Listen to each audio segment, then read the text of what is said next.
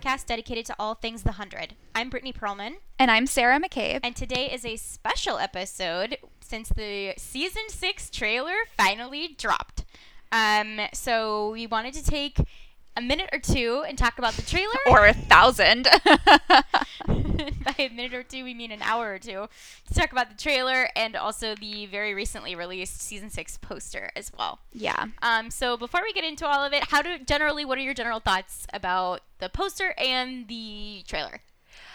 Well, the poster definitely has a lot more meaning than I think the other season's posters had. When I first saw it, I was like, this is real ugly. but I do like that I was able to really delve deep into the symbolism of the poster. The trailer I'm ecstatic about. So yeah. What about you?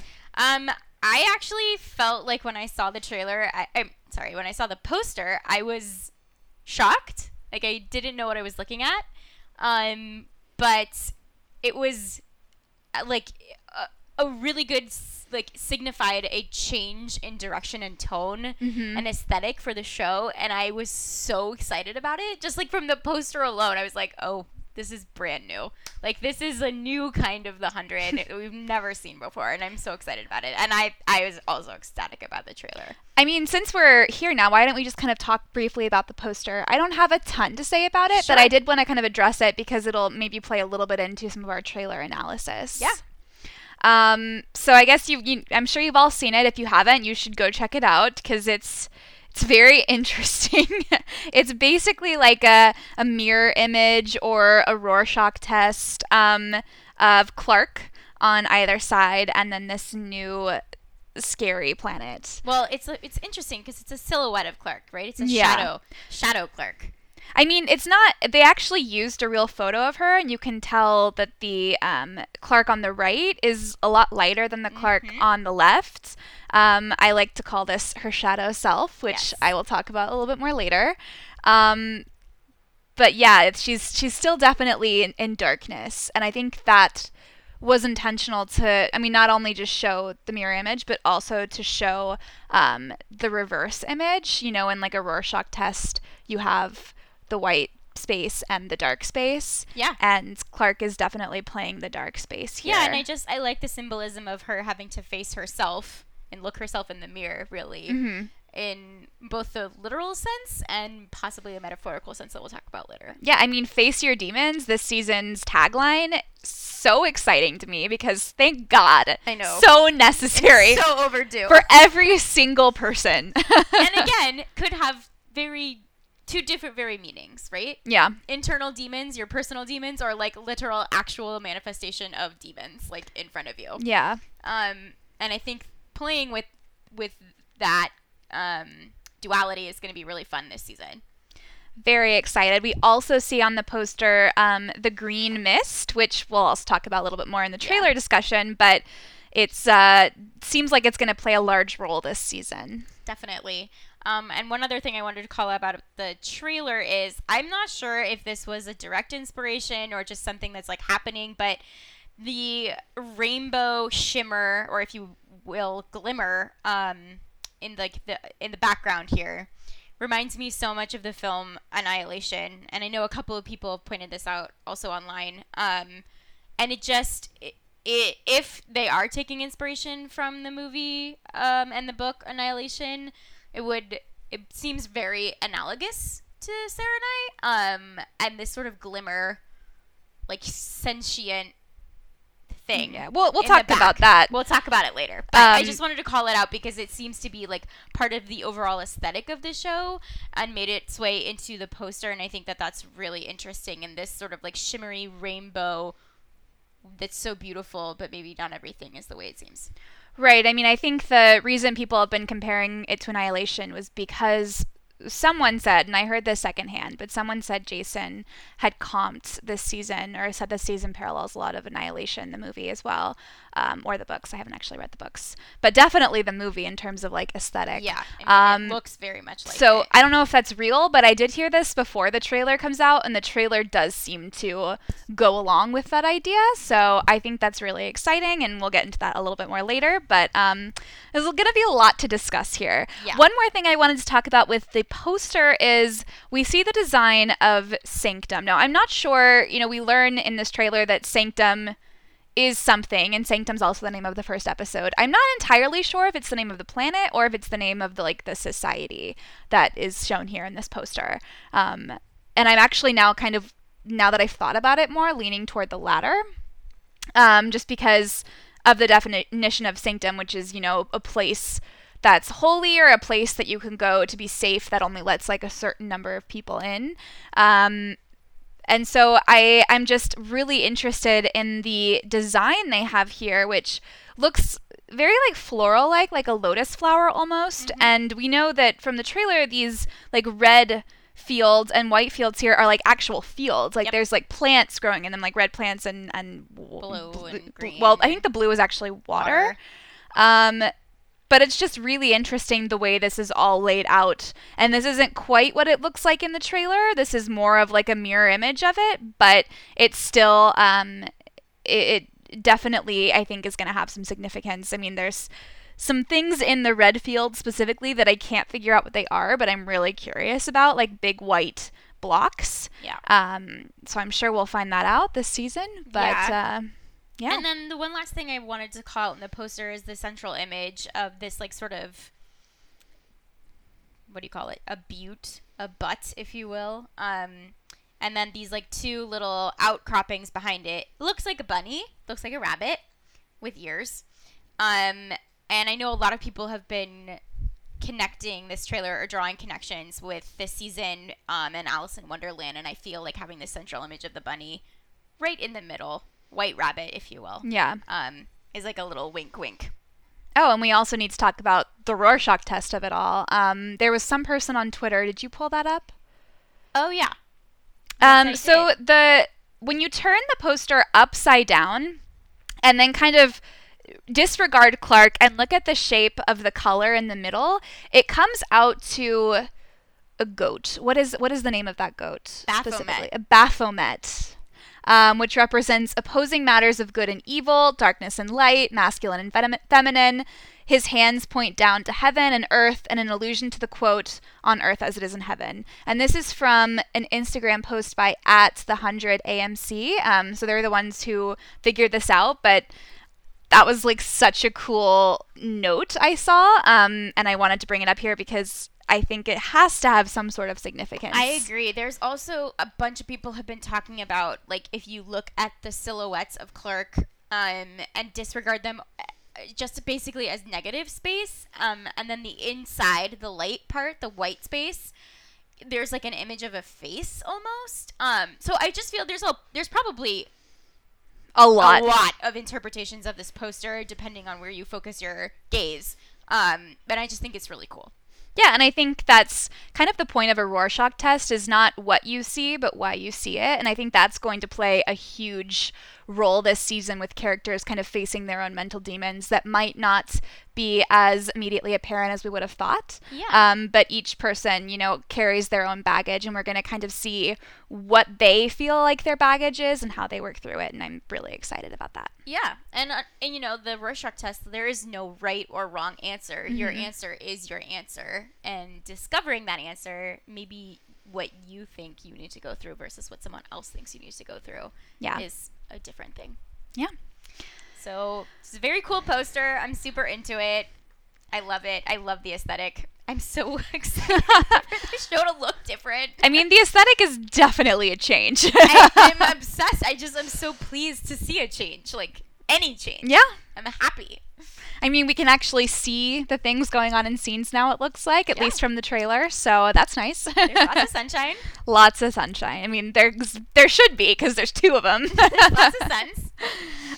But with that, are you ready to jump into the trailer? I am ready to jump into the trailer. Quick note before we do. Just a reminder, and a request for you to go and rate and review us on iTunes. It helps other fans of the 100 find us. So please go do that really quick and then come back and listen to our very in-depth trailer analysis. Okay. So let's jump right into this trailer. It starts off, we see this beautiful image of the two suns. One's a yellow sun, one's a red sun.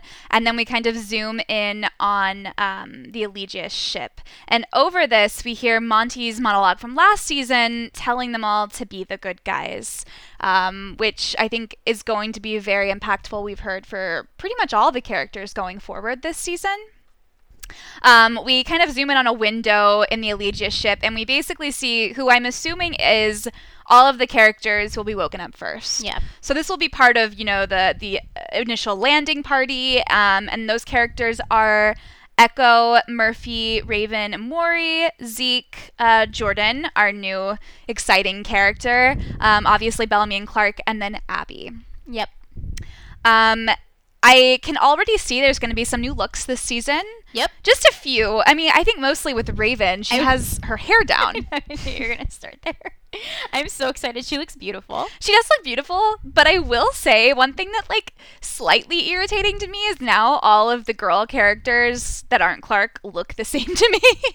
Like, Echo and Amori and Raven, all from, a distance. When I was, trying to figure out who was who in trailers, it was much harder to figure out who I'm looking at. Well, I think that's why they were resistant to having her hair down for so long, but I think now that it's 6 seasons in, they're banking on the fact that we'll be able to recognize them. Well, I don't think that's true because Raven's been here forever, and, Echo and Amori only recently came in, and I don't even think... I mean, Echo's been had her since hair... season 2. Yeah, but she hasn't been a huge character really until season 4 maybe, but season 5 specifically. I'm just saying that, Raven had, a very specific look that they wanted to, very easily identify with Raven.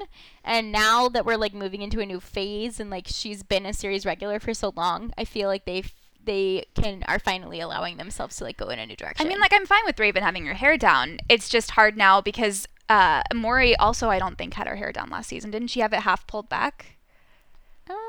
She definitely did in previous seasons. I can't remember exactly what she had last season. I think she had a little thingy tied around her head for half of the season. Yeah, maybe that's what.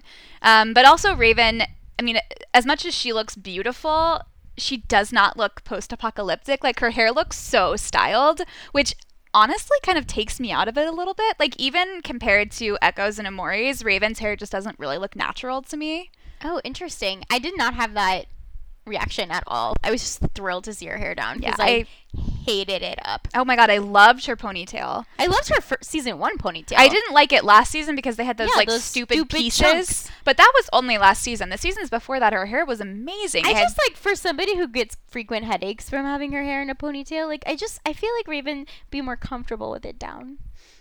Maybe. I mean, you have to deal with a lot more stuff when your hair is down. It gets in your face. And Raven's, a mechanic, so she's always going to be, flying ships or fixing things. I think that just was why her hair was up. We're spending way too long talking about Raven's hair. But the general thing I want to say here is Raven's hair is down. And I love it. I love it.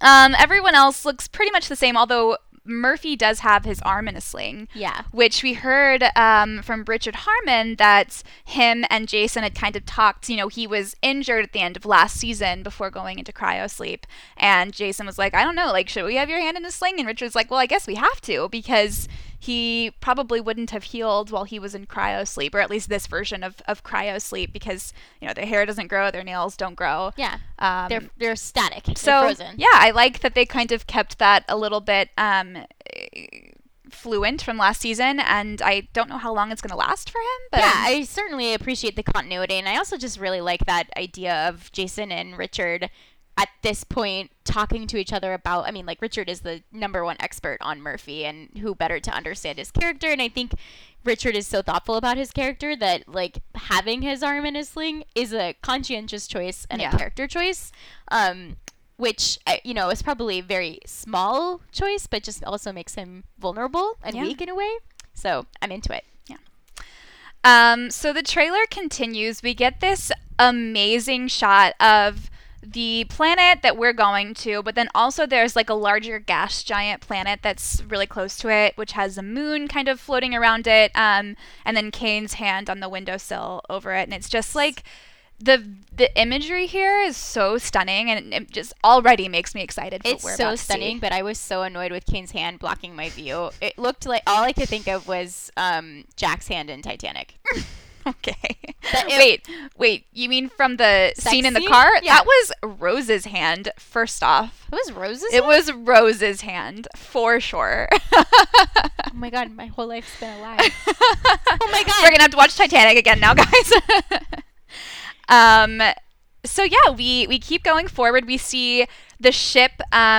I'm assuming it's the drop ship, the drop although ship. I'm not positive. I think. But I'm assuming it's the drop ship. It's flying into the Earth, and already we're again getting those annihilation colors, the Yeah. pastels that kind of permeate the background of Yeah, this imagery. The like shot the sunset or sunrise that's happening there's like a rainbow glimmer in the background already that you can see like is permeating the atmosphere. Yeah. And then we get a shot of the dropship door opening, and it looks like Raven and Abby both stayed behind on the Elegia's spaceship, which I guess makes sense because they wouldn't want both Zeke and Raven. They're two pilots, the only two they have, Well, maybe. it also makes sense because like that's their main ship, and if something goes wrong on that ship, like they need their head engineer, and they also need a doctor monitoring all of the people they haven't woken up Well, yet. yeah, that's what I Yeah. mean. Like, they needed a doctor and a pilot on this ship, and I'm sure Raven wanted to go and is furious that she can't go.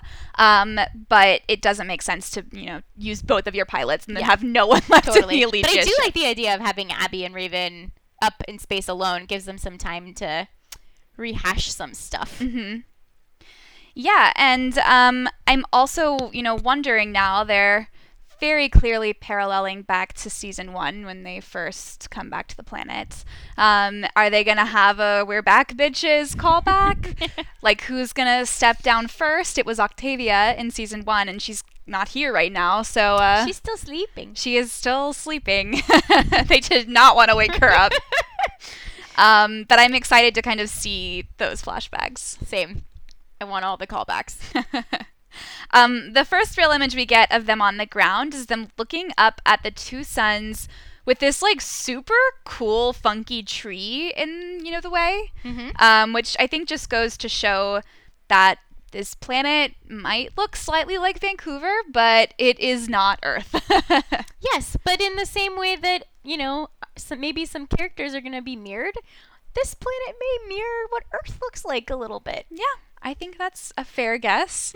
Weirdly looks like Vancouver. If only because out of necessity, but yeah, and then we of course get the book 2 flash up. It's a whole new 100 show. I got so excited when when that came on the screen. Yeah, it's book 2. It's a new planet to discover, and as we see in the next shot, there is a lake and some mountains, which again look very much like Vancouver, except for the huge Saturn-like planet in the background in the sky. It's got rings. That has it has rings. That is very much un-Earth-like.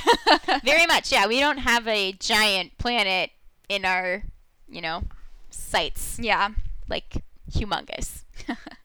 And then we see the group kind of all walking up. They look like they're in awe, and I think the trailer sets it up for us to think they're looking at the lake and being in awe of the lake like we just saw, but I actually think this is them looking at Sanctum. Oh, I agree completely. Because they're walking on that like kind of orangey road, and that's what we see a lot in Sanctum. So I think this is the first time they see the Sanctum civilization. Agreed. And the terrain that they're on here is very much smoothed over. Yeah, like paved. it's been paved and terrained, and then you can see like the image where you can see the tree line where all the forest is surrounding them, so you can you can imagine this is kind of like the hemisphere of where they're walking into towards Sanctum. Sure, and they're also like clearly up, like they're walking up a hill or Yeah. a mountain. The camera shot is pointed down. Yeah. The next shot is Kane, who is not dead, as we see. We weren't sure after last Hashtag season. not dead. Hashtag not dead yet. But Kane and Abby are talking, and they're saying like everything that we did to survive, we did it so we could get here. And Abby believes that too. And I'm gonna try to luckily this is the only Kane thing we have in this trailer. If you guys have listened to us before, you know that like out of all of the characters, on a maybe illogical level, cannot stand Kane. Yes, we know.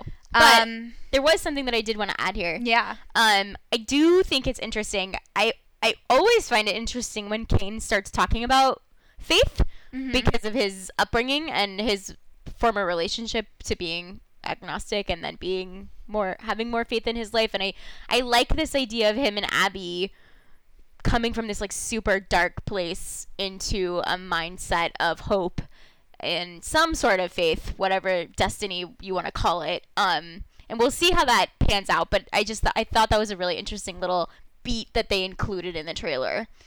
Yeah, I don't want to harp on this too long, but I'm very curious to know how Octavia will kind of fit in with the Kane-Abby dynamic this season, because we saw a little bit at the end of last season that Kane really blames Octavia for everything that happens, even though he knows that Abby was the one who came up with the idea initially to kill people who don't eat the meat, who aren't cannibals, basically. And so Kane is now saying, like, oh, look, everything we did was worth it because we got here.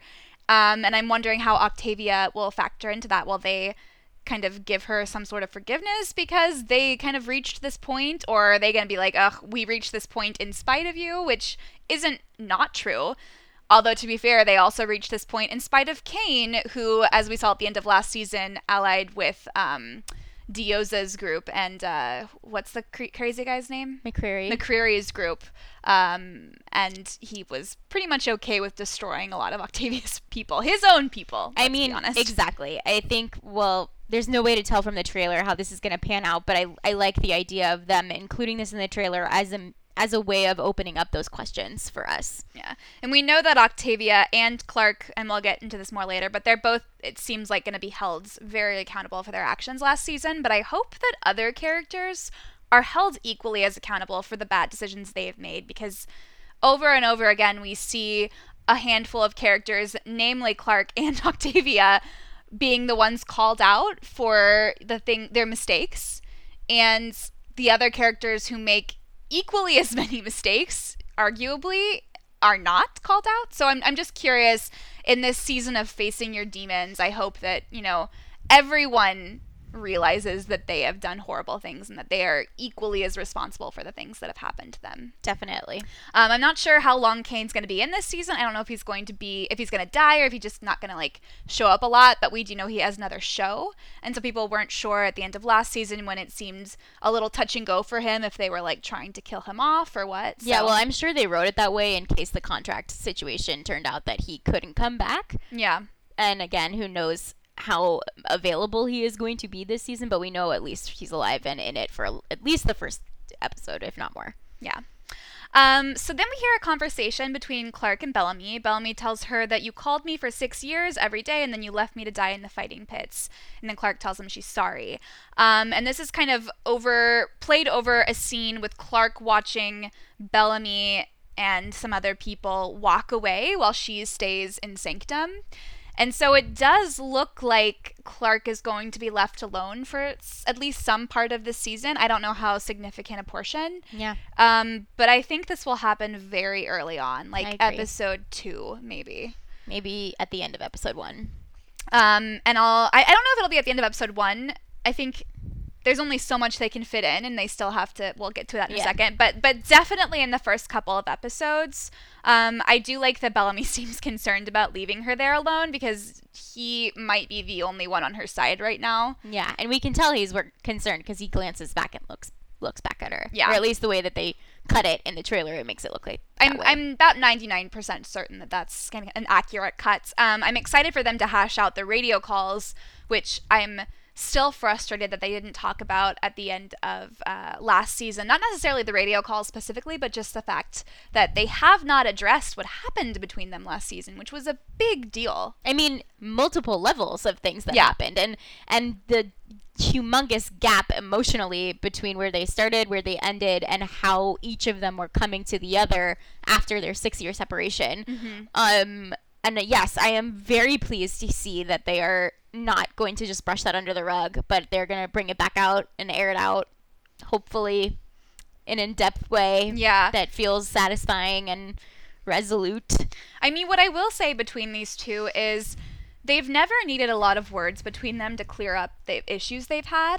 Like, I think one of the longest conversations they had was in season 3 when they were at the edge of the lake. And it was after Clark had left and then come back. And that was kind of the discussion they had, was one of the longest talks they had. Like, even 2 seasons ago in season 4, when Clark had held Bellamy at gunpoint, they had a brief discussion about it in the car afterward. And then they were, like, kind of fine. Yeah, I don't think it needs to be a super long conversation. I think it just needs to be, again, a direct conversation.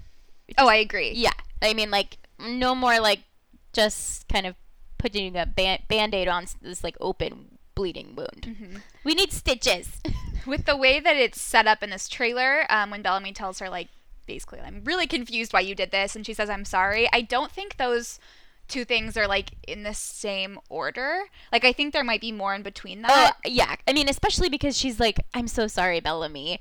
And, like, that's, I don't know. We'll have to see how it plays out, but that would be a very strange way to address the, like, accusatorial, the way that he's, like, accusing her of, like, abandoning him. Oh, that's interesting, because I don't read it as him accusing her. I read it as him, like, genuinely confused. Like, you called me every day for 6 years and then you left me to die. Like, why?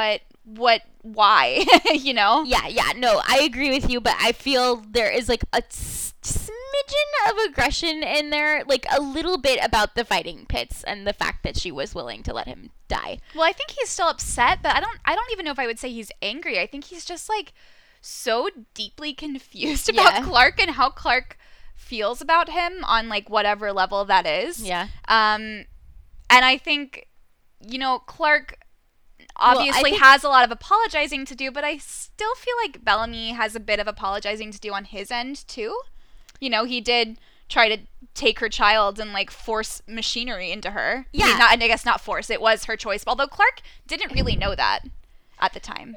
True. And again, we'll have to see how this plays out. I think it's all very promising that it's been included in the trailer. Yeah. And at this point, that's all we know, and that's all we can say. I mean, let's be honest. The 100 knows their fan base. There's a lot of Bellark fans out there, so they gotta put something in. More teasing. And Eliza and Bob have mentioned that this season they're both back on the co-leadership track together, and that they're going to be pretty solid, which excites me. And I want to see them back together as a unit because they're the best together. And that's the best part of the show. Yeah. The next scene is these cool, like, lotus flower red doors opening, and Clark is standing outside in this, like, pinkish red looking so clean and fresh. Yep. Like roses. We've never seen her before. Well, I mean, we have, though. The last time that Clark woke up this clean and fresh was in season 2 when she was in the mountain. Yeah, but it's not quite the same because here she's, like, wearing this, like, pretty dress and nice flats, and even in the mountain she was wearing, like, recycled clothes. Well, she was wearing recycled clothes. She was wearing like sweatpants, you know? Yeah, but they there was like there was like a moment where she like dressed up in like a nice blazer and like all of that stuff later on in this season, in season 2. I don't know. We can talk about the parallels between season 2 and some of the vibes we're getting in this trailer later on, but I do think that that's an interesting point where the idea of cleanliness and safety are usually so intrinsically tied together, but actually might be, you know, something dark or mysterious underneath it. I mean, I think definitely peace and cleanliness, because, like, you don't have time to take a shower when your life is at stake. Yeah. But Clark has clearly had time to shower, and this honestly might be the first dress we've ever seen her in.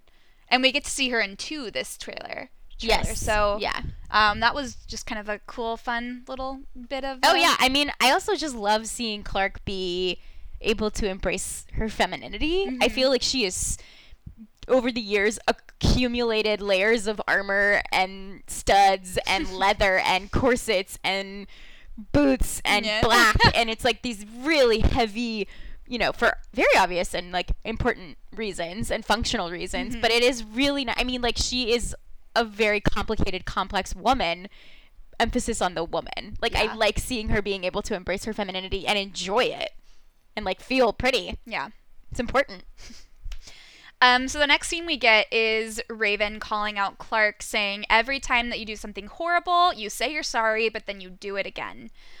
Before we get into this, I just want to say they are in, it looks like some sort of basement or some sort of house that it might be kind of featured a little bit more this season. We see it in several scenes. It has this like weird piece of art in the background, this like blue honeycomb looking thing, and they also have like little decorative flags hanging up. Like it's all just very like colorful and almost kitschy in a way. Yeah. It's like quirky. I should say everything about like the color scheme and the poster, all of it feels very Portland to me. Like these very like craftsman quirky, lots of bright colors. I don't know if you've ever been to Portland, that's exactly what it looks like, and it's a beautiful place. Y'all should go. Honestly, I can't see anything else but Star Trek in this, just because Star Trek in so many episodes they would go down to these planets and they would always be this like pastel motif. Partially just because it was, you know, the 70s and then later the 90s, and, you know, pastel was just a thing. And I'm not saying this in like a gross, this looks like old and cheesy, although it does look a little bit cheesy, but I don't mean that in a bad way. Well, I think The 100 has taken so much inspiration from Star Trek. Like, it could very much be an homage. No, to I'm that. sure. I'm sure in part it is an homage. Yeah. People are wearing all of these pastel colors, and it's just a very Star Trek vibe. And I'm a huge Star Trek fan, so that immediately is what comes to mind when I see it. Yeah, I get that. But I just one more thing on this Portland thing, because this is now occurring to me as we're talking, and I'm sorry, but Portland is this like haven of the Northwest region of the United States, and it is a very chill, very welcoming, liberal city, and it weirdly gives me like Sanctum vibes. So okay. I've never been to Portland. I'm just gonna throw that out there. Everybody should go to Portland. It's my favorite city. Okay. So let's get into the Clarke and Raven of it. Yeah. As I mentioned earlier, Clarke, I think, will be called out by a lot of people this season for the things that she's done last season. I think the hardest one for me, though, is going to be coming from Raven. And I say this not just because, I mean, Raven is right, and Clarke basically sent Raven to be tortured last season. Like, you're right, that was awful, that was a horrible thing to do, even though Clarke was doing it, you know, for her daughter, in a sense. It still is awful to have your friend betray you like that. Right. But I also have this kind of greater series-wide complaint about Raven, as much as I love her, and it's that she always, like, what's her name? Lindsay Morgan? Yeah. Yeah. Lindsay Morgan always says that, you know, Raven is one of the most moral characters and has this really strong moral center, which I agree with. But I think the reason why Raven has been able to keep that morality is because Raven has constantly removed herself from having to make decisions. Oh, yeah, 100% She agree. always puts the responsibility on someone else to make the hard choices, and then if those go wrong, then she'll blame them for it. Yeah. And we've seen her do that with Clarke several many times. quite a few times. And I honestly wonder if this all stems from some unresolved tension about what happened with Finn.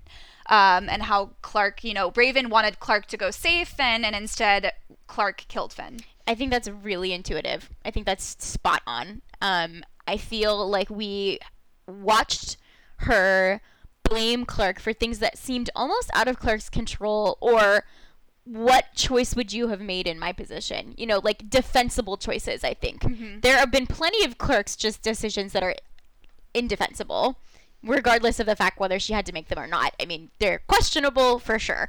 But I was going to say, I don't know if I would say indefensible. I only have one indefensible choice questionable from Clarke, and that's zapping Maddie last season. But I do think that Raven is very quick to judge her and very quick to bring down judgment on her in a way that she does not do with other characters, and is certainly doesn't do with herself. I mean, like, I just keep thinking about the scene in season 4 where they're about to test on Amori, and instead Clarke injects herself with the Nightblood to, like, make herself a Nightblood.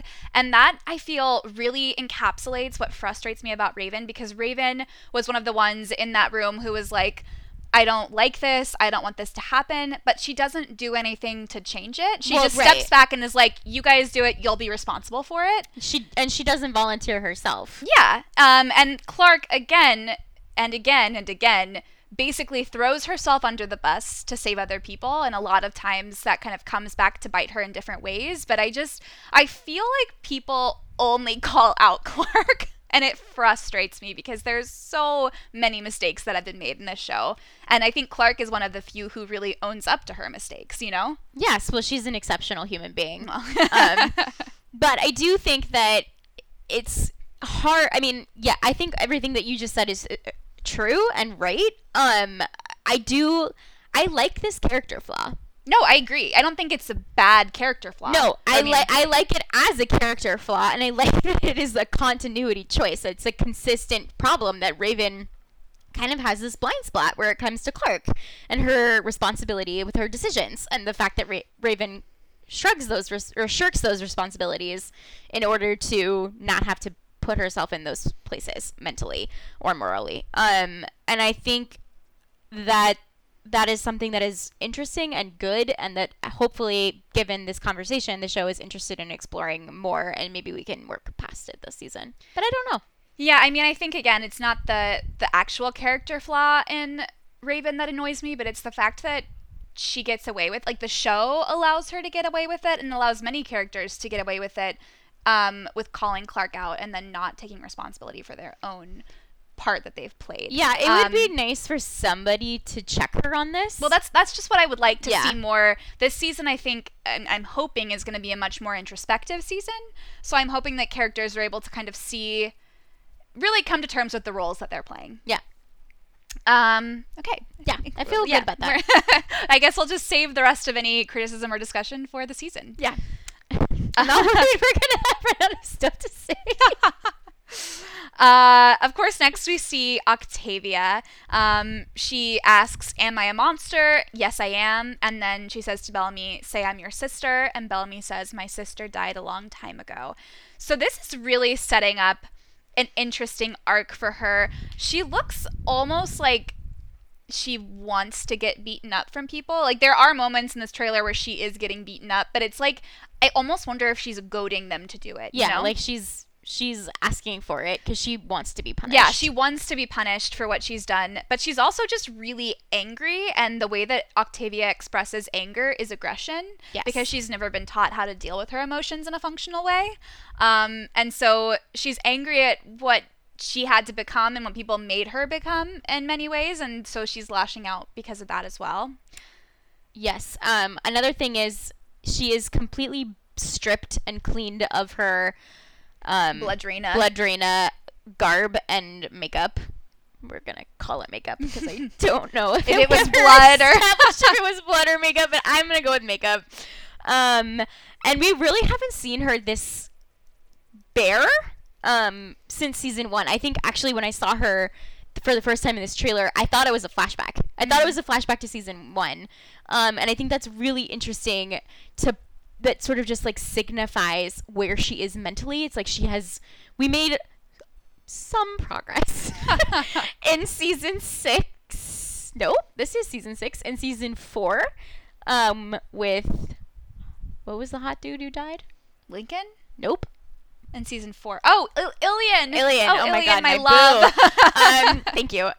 And then, Bloodrina sort of just psychopathically reverted all of that progress. And I feel like now with all of these parallels back to season 1 with the dropship and the door opening, and we have this new planet that we're exploring, and there's a civilization on the ground that we don't know anything about, and it's really interesting that they've made her look like she did in season 1. Yeah, like with no braids in her hair or anything. Nope. You're right. She is not associated with any faction, any part of the, she is, again, all on her own. And what I liked about this parallel between Octavia in season 1 to Octavia now is, I mean, they're both very different characters. Like, Octavia is not like she was in season 1 anymore. No. But I think you can draw a comparison because Octavia in season 1, I think, was just a very angry girl, and she acted out in very rebellious teenager ways. And I think that Octavia in season 5 is also going to be acting out, although her acting out might be a little bit more violent than Octavia in season 1. Sure, and maybe a little bit more grounded in, like, the experiences she had, whereas in season 1 it was grounded in the fact that she had no experiences. Yeah. So that's like an inverse of a reaction, but I do think you're right in that she is going to be a little bit like her teenage self here. Of course, we see Octavia fighting on the ground at night. Naturally. I'm assuming this will be like her actually on the ground and not like a hallucination that we'll get to later. But this does mean that she'll probably come down to the ground at some point. Hopefully sooner rather than later. We also see Octavia fighting with Nyla. And this is all we see of Nyla in this trailer. And you know, like my Nitavia shipping heart, I'm never going to let it go. There was a point in time that I genuinely thought, it was like at the beginning of last season, I genuinely was like, oh, wait, they're actually going to do this. They did not do it. I don't think it's going to happen now, but, you know, girl can dream. I mean, there's no evidence to suggest that it didn't happen. No, but if it's not on screen, it doesn't count. I agree. It's not canon, but, you know, just for your peace of comfort and mind. Well, I know they're fighting here, but it does look a little bit more like sparring. Yeah, I think it's training. And I feel like Nyla was one of the ones who was like really gung-ho about Blood Drina last season. And so I hope that she hasn't turned against Octavia, because Octavia doesn't really have anyone right now, and I would like her to at least have Nyla. Have somebody. Yeah. Really quickly, I wanted to go back before we skim over the fact that it's very clear that Octavia and Bellamy they're not starting in a great place this season. Oh yeah, good point. You know our thoughts about this. I'm really over their drama. I'm really tired of watching them hash out their sibling relationship and, you know, all of the baggage that comes with being related to each other over the years. I would like them to move forward. Doesn't seem like Bellamy is in a place where he's ready to do that. No, I think that actually, I think the opposite. I think them showing this is basically showing us that these two characters are not going to be fighting much for a little while. I think they're going to be very separate and on their own arcs. I think Bellamy is going to be like very much doing his own thing, and Octavia has to sort out her own shit. And I think in an interview specifically, Bob and Marie both were saying that was the case, that they kind of had to work on themselves a lot this season, but then they might come back together a little bit later. Yeah, that's where I was going with it, is that they're not gonna wake up after, you know, however long they've been, 125 something years, and be like, okay, it's been 125 years, I feel better now. I don't think anyone expected that. I'm just saying, like, I feel like it's gonna take all season to get there, though. I hope it takes all season. I think it could take even longer than this season. I don't want it to last any longer than a season. I'm so tired of it. Well, I think you're tired of it because it's been such a front and center thing, but I think this season it's going to be taken a lot out of, like, their relationship is going to be taken out of the spotlight, and it's going to focus more on these characters as individuals. We'll see. I mean, yes, we will see. We see Octavia getting beat up by, I don't know if these are one crew members or what is happening, but Nyla is in the background being, like, held back from helping, so I think this kind of lends to credibility of Nyla being on Octavia's side. Yeah. But yeah, Octavia just not looking too great right now. Nope.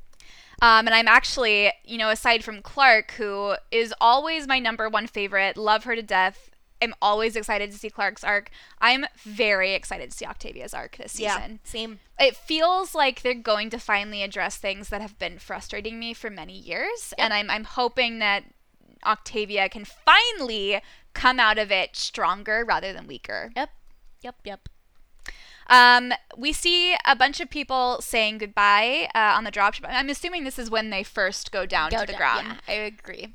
Zeke and Raven kind of share a look. Clark and her mom say goodbye. And then we flash to Shaw, and Shaw is talking to someone who I'm not entirely sure who he's referring to, but he says, "Salvation comes from faith and good works. You haven't done anything yet." I think he might be talking to Clark. I agree. I have a feeling he's talking to Clark. Which, honestly, Shaw, get out of here. You have no idea you just came. 20 minutes. I mean, love you and all. Well, actually, I don't know. I'm still a little bit lukewarm from Shaw last season. I also feel like this makes a lot of sense because he's getting all of his information from Raven. That's true. So, like, this is like, he's got a bias.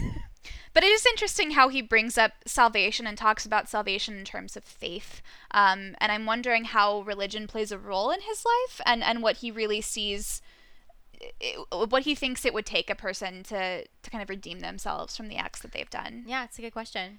And again, if he is talking just to one person and not like to the group at large, I'm just like, guys, get off of Clark's ass, you know? Also, like, you're at a campfire, like, you've probably been on the ground for 2 hours. Just give it a rest. What is she supposed to have done at this point? Like, how can she redeem herself? She just set up a campfire.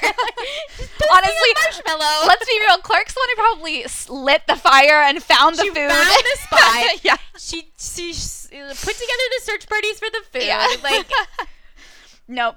They'll never let Clark off nope, the hook. nope. And I think we saw, I don't know if I mentioned this, but the scene in the campfire that we saw in the EW first look pictures. Yeah. With kind of Bellamy and Echo off to the side and then Clark on one side of the fire and Shaw on the other. I think that might be the moment this happened. Yeah. So like episode 1. Yeah. Like right off the bat. We get this great shot of the Allegius doors kind of closing on Clark's face. I'm assuming Clark's looking at Allie. Whoa! Where did that come from? Freudian slip. We'll talk about that later. I think Clark's looking at Abby. Yes. Just again, my mother and I are parted. And of course, she's also parted from her daughter because they haven't woken up Maddie yet. I don't think they have, at least. I don't think they have either. And the fact that Maddie doesn't come into play in the trailer until the very end of the trailer seems to signify that she's not woken up at the very beginning. Which does surprise me because at the end of last season, and I will say I was concerned about this, but they were looking to Maddie to make the decision about whether they go into cryo sleep or not. Like, oh, Commander, why don't you make the decision? And I was like, she is like an 11-year-old child. Let's stop having children make decisions. But I guess they've decided, nope, I would rather an 11-year-old not be leading us. So at least maybe that was just like a peaceful way to get everybody to agree to Yeah. go to sleep. And now that everyone is asleep, we can make the rules. Yeah. So we zoom in on our first real look at Sanctum, or at least the Sanctum civilization. And it's built up on this mountaintop, and it's like different steps up to the top. And Yeah. each step has its own little town or like commune part, and then there's like the big kind of castle at the top in the middle. Yep. Very weird design. I'm curious if that was just an aesthetic choice or if it has some sort of meaning. But one thing I did want to call out is the entire Sanctum compound is circled by these like radioactive warning signs, which we'll get to later, but it looks like there is some sort of force field around this specific area protecting them. Yeah. Now, is it protecting them from radiation from the two suns? Is it protecting them from the monsters on the outside, which we'll get to? Is it protecting them from the Grounders 2.0 on the outside? Sure. Yeah, it's a good question. And also, it looks like an electromagnetic kind of like force field. It like zaps you. Yeah. So, is it keeping things out? Or keeping is it them keeping in? people in? Don't know. Yeah. Don't know. But excited to find out. We see a bunch of children running around. Like, Yeah, they're trying to sell this place yeah, really hard. they're like, oh, look, this is such a family place. Disneyland. And then we get our first look at Russell et al. Russell and his cabinet. Yeah. Which appears to be all women and then just Russell. That makes sense. Which is interesting. That checks out. We get this scene here that I love, which is Russell asking Clark what her name is, and Clark being like, Clark Griffin, what's yours? And it's just the way she says it, it's so refreshing almost. Oh my God, yeah. She's not saying it in a defensive way. It's just kind of like, I've been through a lot. My name is Clark Griffin. Also, like, what's yours? You can't impress me anymore. You're like the 9th leader Yeah. that I've had to like, prove myself to. I'm probably smarter than you. I've survived a lot of shit. Like, But also she's willing to like come here. I just want peace. Like, I want to work with you. Like, all of this I feel like is portrayed in that one oh yeah, phrase that she says. the delivery is incredible, impeccable. And it just doesn't sound like anything Clark has ever sounded like before. No, she's very. It's like she's at this at the same time very at ease, curious, and in control. Mm-hmm. Which is like, how in the hell did you do that? I mean, Eliza's amazing. She is amazing. And I'm sure we've talked about this before on like a previous podcast, but this season, Eliza and Jason have both said this is like a very huge Clark focused season, and that Eliza's had one of like the largest challenges that she's experienced as an actor to date. Mm-hmm. And so we'll discuss a little bit more what that could mean later in the trailer, but I'm really excited to see Clarke stretch her acting abilities and really get some recognition for them. Not Clarke, but Eliza. Yeah. Because I think she deserves it. I think she's amazing. She is. And Bellamy, Bob, always gets, all the credit for his amazing acting, but I think Eliza is sometimes a little bit more subtle, and so people don't call her out as much. And not likable. Well, that's definitely true. That's a whole other can of worms.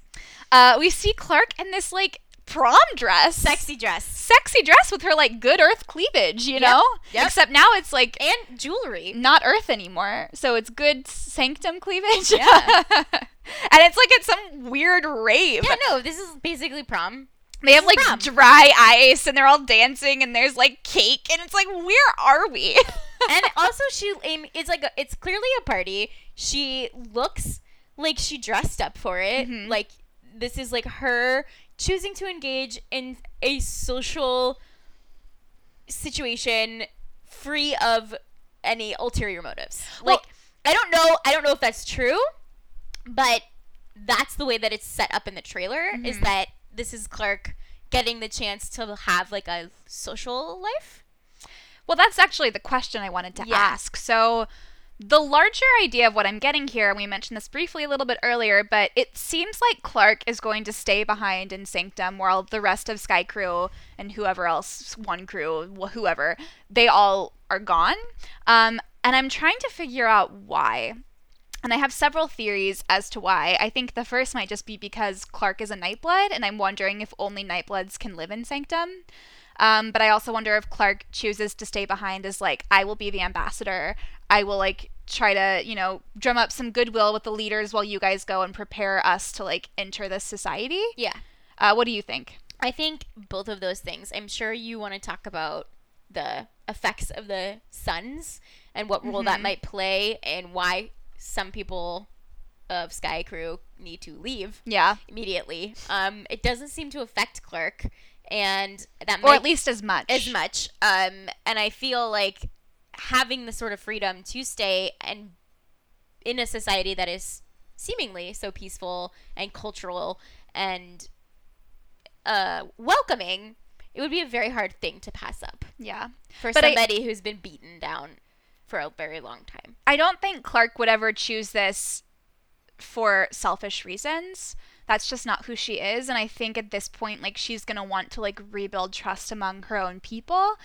She wouldn't just choose to leave them, and especially not choose to leave Maddie, who's still back on the ship. So, Sure. there has to be, a very good reason why Clarke is staying behind and the rest of them are leaving. Yeah.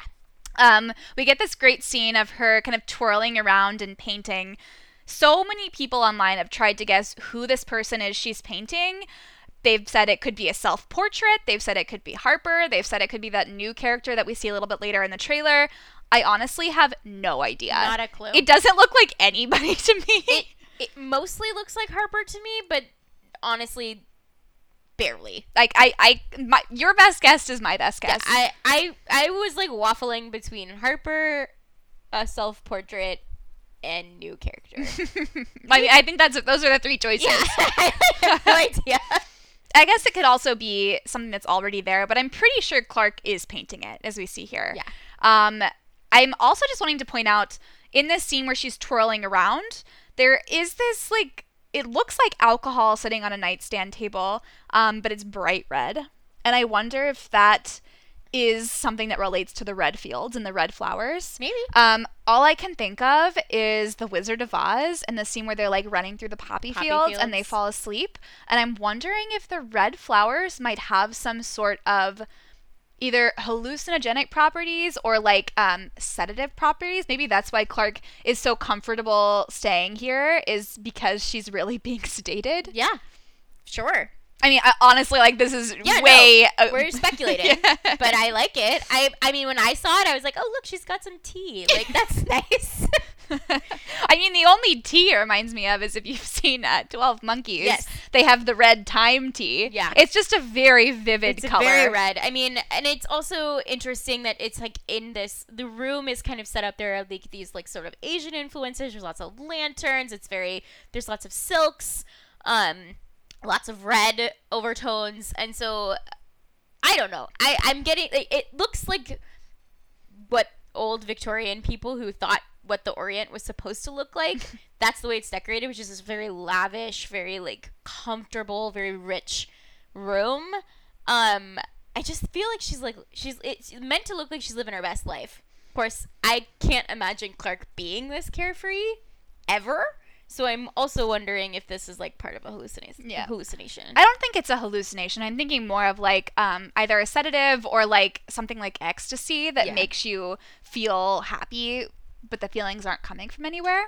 I guess we'll see, but I do think that the colors of red and yellow seem to be major for this culture. Red and everything is red and yellow. So I'm curious if those just are signifying the suns. The red and yellow suns. Sure. And we've talked about this a little bit, but like, is there going to be some sort of religion based around the suns? And are we going to see that play in? Or is this going to be a completely like science-based, non-religious society? Totally. Which could also be interesting. Yeah. We, of course, get our little Tangled moment with the floating lanterns. I'm assuming this is some kind of celebration. Maybe this is the same night as the rave party that Clarke attends. But the lanterns are exploding into this force field, which just again shows us that there is like a bubble around this city. Yes, very Hunger Games like. And then everyone is having fun. We see Jordan about to hook up with some newbie alien chick, or I guess Jordan is the alien. Or they're all aliens. I'm not really sure how that works. Anyway, Jordan's hooking up with a new character. And there is a new girl who I thought at first was Clarke. When I first watched this trailer, I was like, whoa, Clarke's hooking up with someone. I thought it was Harper, and then I remembered that Harper died, so... Well, they're two new people, and they're kissing, and then we see Raven and Shaw kissing as well. And then, of course, Miller. Jackson and Miller are kind of having their little moment. But I did want to jump back to... Jordan, and I just wanted to talk briefly about an interview with Marie that was this last week that came out, where they asked her about her relationship with Jordan, and she just kind of like grins, and she's like, I don't know, he's handsome, so and I started wondering, like, wait a minute, are they gonna have a relationship? Which I don't know why that weirds me out so much. Deeply don't like that. I mean, of course, I could feel differently if I've seen it, but... Yeah, if they do it right, and they do it well, I mean, sure, I would go along with anything if it's done properly, but the idea of somebody who... I think it's because he just seems so pure and innocent, and Octavia is quite the opposite. I don't know, that just seems like an unbalanced power dynamic, which makes me uncomfortable. Yeah, but I also do wonder if there's some part of... I mean, like, I'm not defending it because I'm not feeling excellent about that, but I could see them bringing out interesting qualities in each other. Yeah, I think it could be an interesting dynamic. I don't know that it needs to be romantic. I would agree. I mean, like, what I always wanted was them just to connect on an emotional level about being people who've grown up really isolated and away from people. And I also wonder what Jordan knows about Octavia. Like, what stories has Monty and Harper told about Octavia? Because Octavia clearly was almost a monster at the end of last season to many people, but Monty's always been very kind and fair when it comes to Octavia, and I wonder if he would have softened some of those stories for Jordan, or if he would have been like very straightforward and realistic. I don't know. Yeah, we'll see. We get a great scene of Maddie and Clarke reuniting, and I'm trying to figure out at this point, like, when is this all happening? Like, how long does it take for Maddie to get down to the planet? They were reuniting in that room we talked about earlier with the weird, like, blue honeycomb sculpture, and it seems like this is where they're going to kind of set up shop, at least for the beginning part of the season. Yeah. I feel like this is their, like, designated hotel room. Yeah. And it feels like Clarke might have been at Sanctum for a while and is now kind of finally coming back to the group. And so I'm wondering how long that's going to be. How long is she going to be separated? Yeah, it's a really good question. I mean, Maddie is obviously ecstatic to see Clarke again. But that also could just be because she woke up after 125 years on a ship and her mother wasn't there. And that alone could have been cause enough for her to be that emotional. I don't know. We'll have to see. I mean, like, I think saying, oh, your mother's down in this new society that we have no idea anything about. Hopefully she's okay. And then actually finally seeing her okay. I think that's enough to bring out that level That's of like what I'm saying. excitement. Right. Yeah. So I don't know if it necessarily indicates that there's been a large time jump or like a lot, like that this is even that late in the season, because I feel like there's plenty of reasons why Maddie would be that Oh, yeah. I don't honestly know if any of this is very late in the season. I think they're probably trying to keep a lot under wraps. We'll probably see a lot in seasons or in episodes like 1, 2, and 3. Yeah, I would agree. I don't think we'll see anything beyond 4. But I feel like Clarke at least has to be in Sanctum for an episode or two, you know?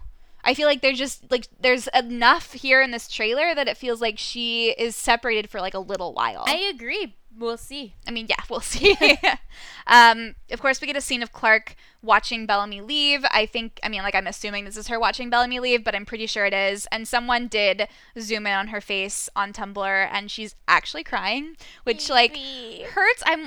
Makes me wonder again, like, why is she choosing to stay? Like, what is allowing her to stay? What's allowing them to leave? Bellamy clearly looks concerned about it. So, like, what is the deal here? I'm so excited to find out, guys.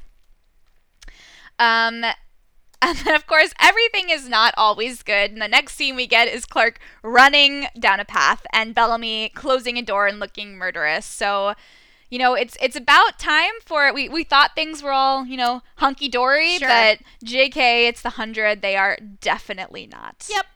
Yep. So... Bellamy, at some point, they see the sun eclipsing, the two suns eclipsing. We see Jackson stabbing Miller. He's clearly in some sort of induced psychosis. And then Bellamy reads this quote from a book called Red Sun Rising by this woman named Josephine. And the quote is, "The stars align and the forest wakes. It's time to run away." So we mentioned in our last podcast that there is a woman who is cast to play Josephine the 6th or 7th. And so I'm wondering if this person who wrote this book is the original Josephine. Like, she was part of the leadership group of Eligius, and when they realized they were going to have to stay here and, like, raise children here, they kind of taught children the dangers of this planet through things like picture books. Sure. Which I love. Yeah. Like any other society does. Well, yeah, but I mean... Learning through picture books. But it's interesting just the fact that they are printing picture books here. Like, they've really set up their own society. Definitely. And then, you know, with Jackson stabbing Miller, Clarke is very much trying to pull Jackson away. And it's making me wonder who gets affected by this induced psychosis and who doesn't, and why. I do think that, you know, we see Emori attacking Murphy. I think that Emori and Echo will be the first two to succumb. And the reason I think this is because they're grounders and they have the least amount of radiation protection in their blood. We saw back from season 2 that Mount Weather, the reason they wanted the Sky Crew's blood was because they had been living in space so long that they built up this like natural immunity to radiation. Yeah. So I think that it'll be the grounders who succumb first, then more of the Sky Crew still have red blood, and then Clarke and maybe Maddie either don't succumb, or we see like a little bit Clarke screaming, "Shut up." I think that Clarke will be the one to be able to resist it the most because of her night blood. I agree. I love this scene here that we get of, it looks like Jackson, Gaia, and Murphy. Yeah.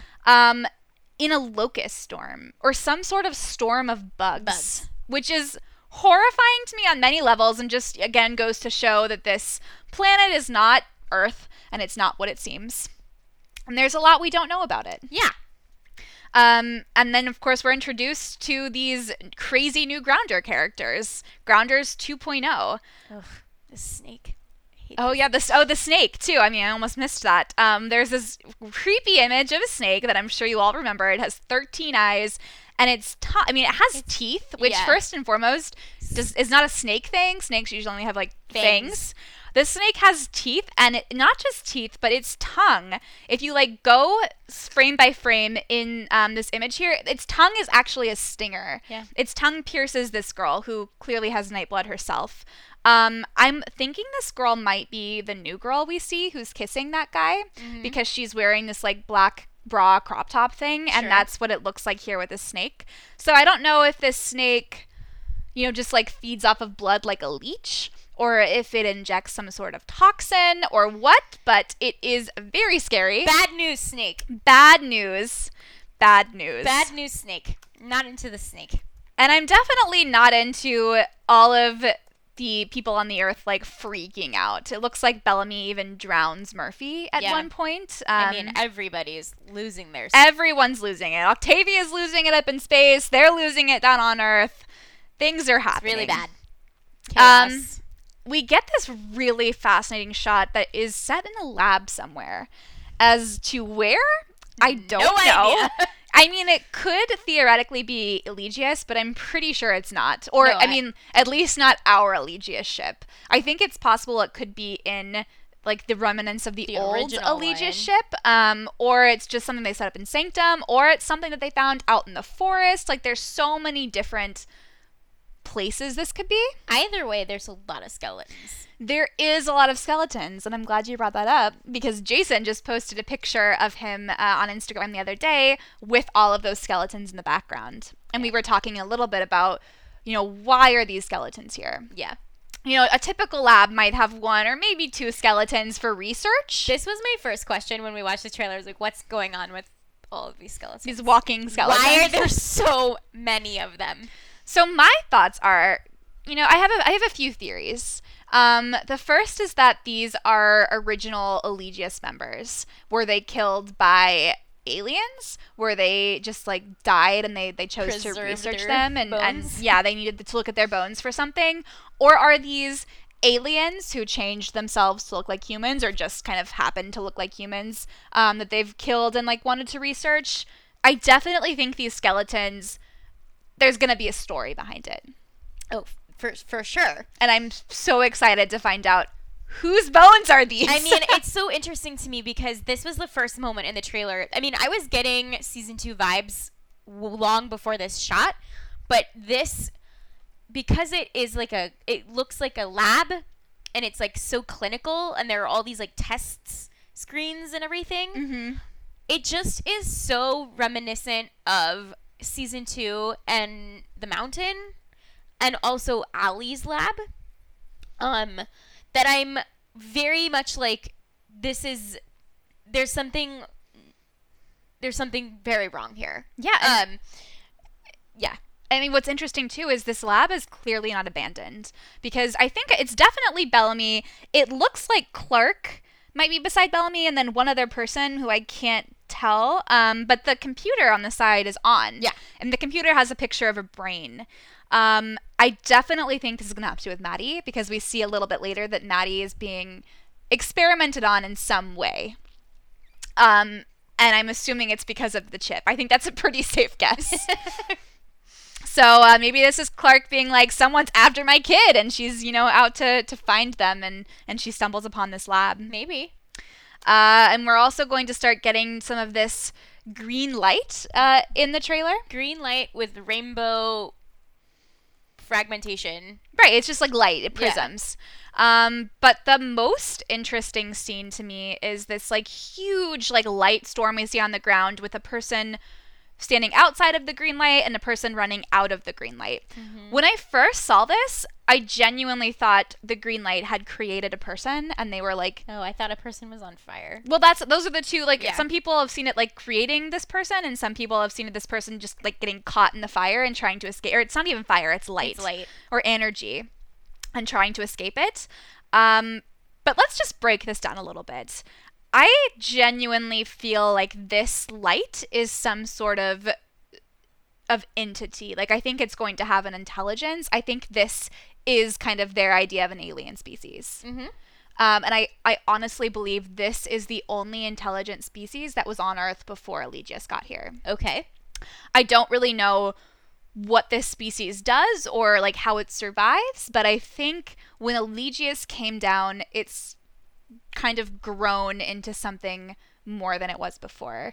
We talked a lot I guess we've talked a lot. Yes. And I've heard it talked a lot online about clones, with Clarke, in the poster staring at herself, and then a lot of other things we've seen lately. It all seems to point to there being like actual other versions of characters, of our own characters. Now, I don't think it's going to be like DNA clones, like the Sanctum people have created clones of them. I personally think it's going to have the Annihilation, spoiler alerts, guys, to Annihilation vibes to it, where the light entity itself is able to kind of replicate what looks like a human and like turn itself into something human-like. Yeah. And I think that not just because of Annihilation, but also because of the Sparrow, which is a quality that one of the alien species on that planet had the potential to do. They could turn themselves. The Sparrow is. So The Sparrow, we talked about it in our last podcast, is a book that Jason supposedly assigned Bob Morley to read ahead of this next season. And it's basically this Jesuit priest and his team of people. They all go to this new planet as missionaries. Mm-hmm. They kind of get involved with this really peaceful culture and are really happy there. But it turns out there's this predatory culture that's also on this planet, like a different species, and this species has the ability to change their shape to look like the prey species. Basically, they're boggarts. Well, a little, maybe. I can kind of see where you're going with that, but I think they definitely just are able, like the ability to camouflage yourself as your prey would be such a great quality to have in a predator, because you can get closer than you ever could as a predator. And so I wonder if this is going to be where the clones are coming from this season. Yeah. I am like 95% sure that Clarke will have some sort of clone of herself, like a shadow self is what I'm calling it. Yeah. And I think this will be, these people or these like entities will be able to take on qualities from the person that they've copied. Well, I think they will certainly like manifest themselves in a way they can watch them and start copying them. Well, I think not just copying, but I genuinely think when they copy the person and make their own version of them, I think they'll be able to take memories and take personality traits from this person and then are able to use them against that person. Like if Clarke has a copy, I think they're going to know all the horrible things she did and they're going to be able to like turn those things against her. It would be very, very face your demons. Challenging, I was gonna say. Because I think out of all of the characters, their biggest enemy is themselves. Oh, always. I think that's one of the central tenets of the show. Yeah, and I think especially that's one of the central tenets of this season, or will be. I mean, clearly. Which, again, so excites me, because the last 5 seasons of the show has really been about what you will do to survive and how you'll change or compromise your morality to survive and save people you love. And I like that this kind of new direction is coming to terms with that and facing the choices that you've made and finding out a way to live on and become better. Yeah. And really dealing with the choices that you made to get them there. One can only hope that's what we're doing this season. Yeah.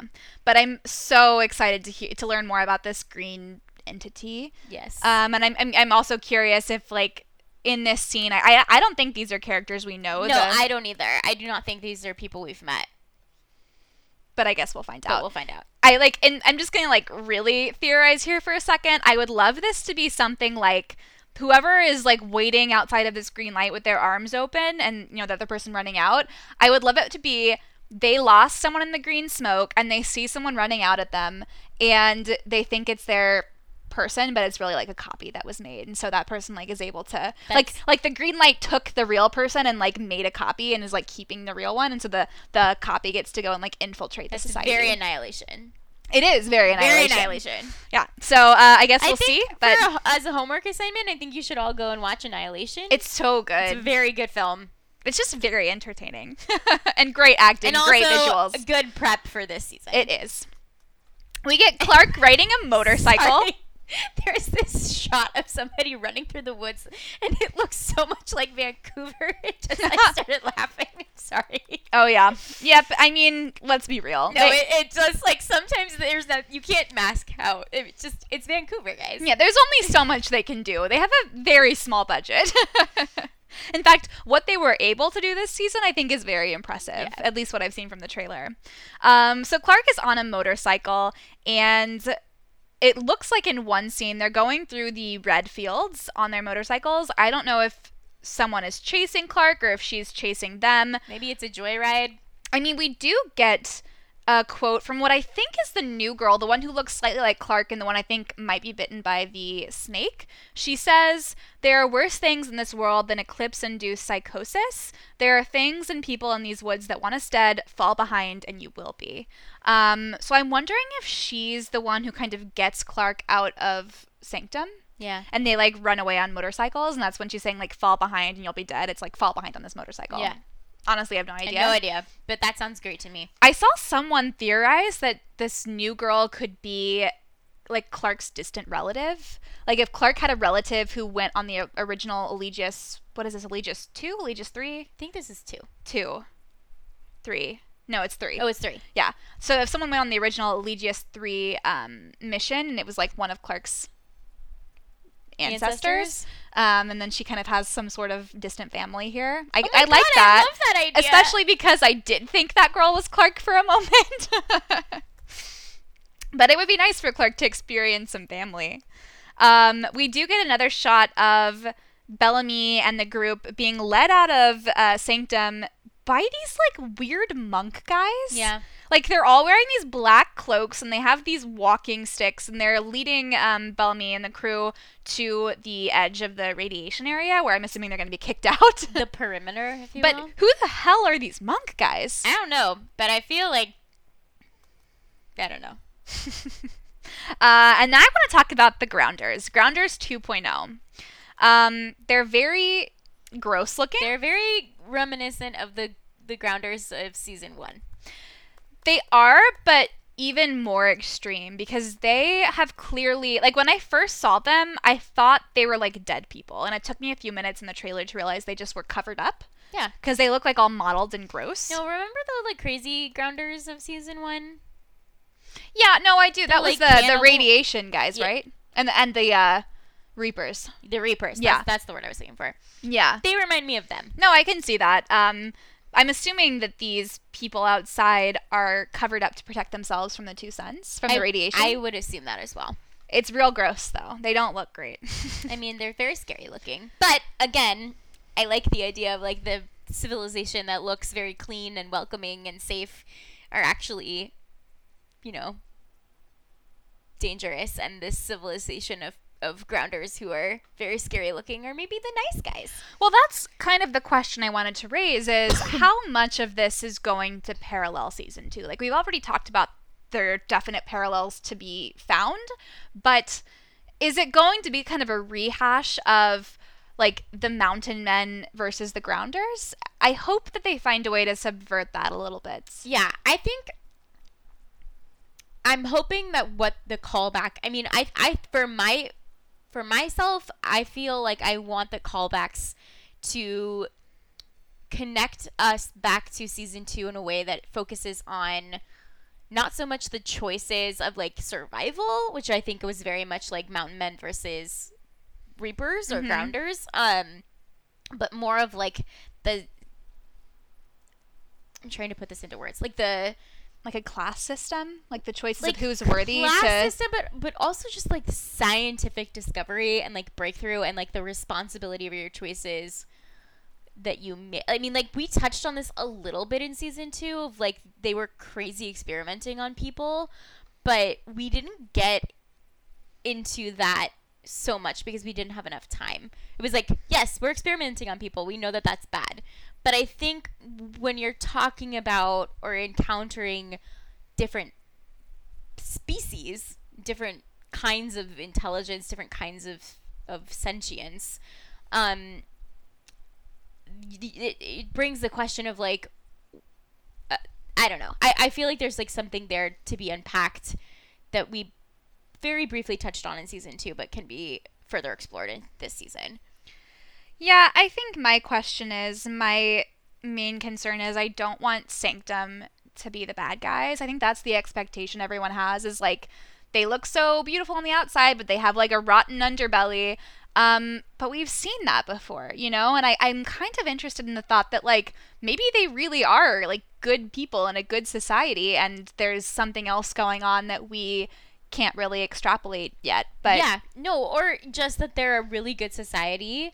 They mean well, and they recognize this group of people as a threat, and they're not willing to risk yeah. a threat. And I mean, as any good society, we all have our flaws, you know? We don't, again, we don't set out to be the villains in our own lives, but we do make mistakes, and we do separate ourselves naturally as humans. Like, it's always us versus them. And if these are humans, which I'm not 100% convinced they all are, but if they are humans, I have a hard time believing that any society could be completely peaceful, you know? Oh, yeah, no, not if they're human.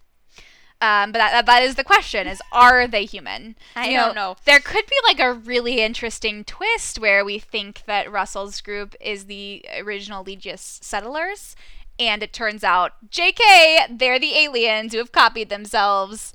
But I think it's much more likely that the aliens will have like infiltrated the society more so than just having made a society in and of themselves. Mm-hmm.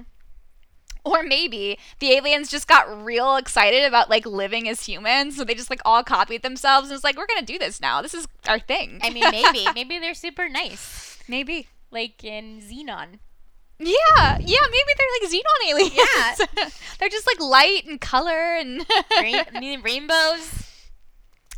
We do get a nice scene. I mean, it's not really anything, but we get a vision here of Murphy and Clark sitting together, and I'm really excited to see their dynamic this season because I heard that Murphy is definitely going to be angry with Clark, and he's not going to want to give her a second chance. And I mean, number one, like, come on, Murphy. I mean, how many? Have you looked in the mirror? Have you gotten? But also, I'm really excited to see their dynamic because I heard that they're going to be together a lot this season. Yeah. And Clark and Murphy are always a star team. I mean, I think you pair Murphy with anybody and it's a star team. And I think because the nature of Murphy is he needles people because he is so insecure in himself that it brings out a lot of buried things in the characters that he's paired off with. Yeah. So that's what I'm really excited about. So I just noticed this actually. In the next scene, we have Clark hiding somewhere and looking out and seeing these two motorcyclists outside. So maybe the motorcyclists who were in the field in that past scene were actually people who were going after Clark. Oh, maybe. Maybe these are them. Like, they were trying to keep her from leaving Sanctum. Sure. I don't know why, but it's interesting to think that maybe she doesn't have as much freedom there as she thought. And I like the idea more and more of her having been drugged and then, like, for some reason not taking the drugs and then realizing, like, what the hell am I doing here? Right. I mean, I do think, like, drugging a population, especially if you're humans, like, it's not a good thing, but that's one of the few ways you're going to get a totally peaceful society, you know? Not that I'd recommend it. We get a great shot of the radiation towers all activated, just, again, going to show that this whole place is protected. Yeah. And then, of course, Clark telling Bellamy, we have no idea how to survive down here. Yes, it's so interesting. It's just like, again, you're back at square one. Mm-hmm. We have the Grounders 2.0 running across this, like, looks like a waterbed almost on the ground. Yeah, it's a malleable ground. And I'm pretty sure it's Octavia who's chasing them. I can see, like, a very, very blurry image back here. Yeah, it but looks like Octavia. It looks like Octavia. And then, like, we see this image of Hottie McHotface here pointing a gun at her. This new guy, this new grounder who honestly, like, could also be Octavia's next love interest because she always picks the grounders. I was going to say, she has a type. She does have a type. It's dirty grounder boys. Dirty grounder boys that like to point guns. But he tells Octavia, the harder you fight, the faster you die. And I think that's more in reference to this, like, quicksandy, waterbedy floor that she's standing on now. I mean, maybe. Like, I think it's going to be like it sucks you in. But I actually interpreted it as the fight against the alien intelligence. Because I feel like the more you fight them, the, like, easier it is for them to, like, get into your, like, cracks in your mind. I think that's a good way to think about it. I mean, I think it'll be maybe a little bit of both. Maybe both. I think it would definitely be the quicksand thing because they stopped her right over that. But I'd love to see that have kind of like a dual meaning. Maybe. Especially later on when we kind of realize who the villains are and what they want. Because honestly, at this point, I have no idea who the villains are. I mean, everyone and no one. Understandably, they haven't told us much. That's true. Clark is telling, who I'm assuming is Russell, but it could be someone else, that her child is out there and she wants to go get her. So I'm wondering if this is when Clark has decided that she wants to leave. Yeah. And they're like, no, you can't. And then she has to escape. Yeah. And I mean, it would make sense if you're running with the theory that Sanctum they really are good, then, and I like the idea of her not being, I'm kind of the opinion that I don't want her to be drugged, because I want her to make that sacrifice for herself and her people to, like, stay behind, and we see her crying. Oh, I agree. I don't think she'll be drugged to make that choice. No, but what I'm saying is, I also would like it that she doesn't really want to leave, but the reason that she wants to leave is to go save Maddie. Mm-hmm. That would be really interesting to me. And I like that idea. Speaking of Maddie, great transition there. Guys, I'm so excited. So Maddie says, in my dreams, I see a commander who frightens me. Oh, I forgot where we were going with this. And now I can't remember now. And we see this, like, creepy-ass commander pop up in the background, like, shushing her, which, like, anyone shushing anyone, it's always creepy. I mean, he, like, looks like the angel of death. He is horrifying. He's wearing this creepy hood. He looks almost like he has no eyebrows or eyes. Like, his face just looks like one giant skin. Yeah, he looks real gross. But, guys. Is this Bill Cadigan? And it's back. Look, I'm never going to let it go, but I really do think that if there is a really scary commander who had the flame at one point, it's gotta be Bill Cadigan, right? Because we got the scene last season where Becca gets burnt alive, and we know it's because Cadigan made people do it. Sure. So did Cadigan do it because he wanted to take the flame and become the commander himself? I mean, that would make a lot of sense to me. That makes so much sense to me, because the question we had was, how did the Grounder Society grow to, like, revere and worship these commanders and Becca Promheta if he had burned her at the stake? And I think the question, or the answer would be, well, Bill Cadigan became the next commander and, like, set himself up as a god. Yeah. And so, like, to kind of further that religion, he, like, set Becca up as a martyr, and then he was kind of, like, her successor. Yeah, I mean, he seems certainly capable of pulling enough strings behind the scenes where it wouldn't exactly be tied to him. Like, his hands could look clean. Yeah. And he could have put a lot of events into motion. And I have leading to her burning at the stake. Yeah, I have been waiting years for Bill to make his triumphant return, and I feel like this is it, guys. I'm going to add that to the tally mark of every time she's ever said that. Yes, but, like, I know, but really, though? That is the best theory that I could draw out of that. I love this theory. I love it. We've been down this road before. I know, but I just can't think of another kind of commander who would scare her, you know? Oh, agreed. Yeah. But I always agree with you on your Bill Cadigan. I know, and they're never right. They're never right, so who knows? But honestly, they should be right. The 100 writers, are you listening to me? No. I'm sorry, but Bill Cadigan started the first apocalypse. He did it. I don't care if it's not canon or not. I really feel like you should start tweeting this at them. I should. Maybe we'll find that out this season. Then you can get, like, a writing Maybe credit. that's what he wants to tell Maddie, is like, hey, girl, I actually burned the planet the first time, just so you know. Like, all Bill Cadigan-related scenes credited to Sarah McCabe. We see a scene of Murphy, who had been, like, tied down or, like, lying down, kind of jumping up in fear, like he had been passed out. Yeah, resuscitated in some way. Yeah, this might have been after he got drowned. In fact, it probably was right after he got drowned by Bellamy.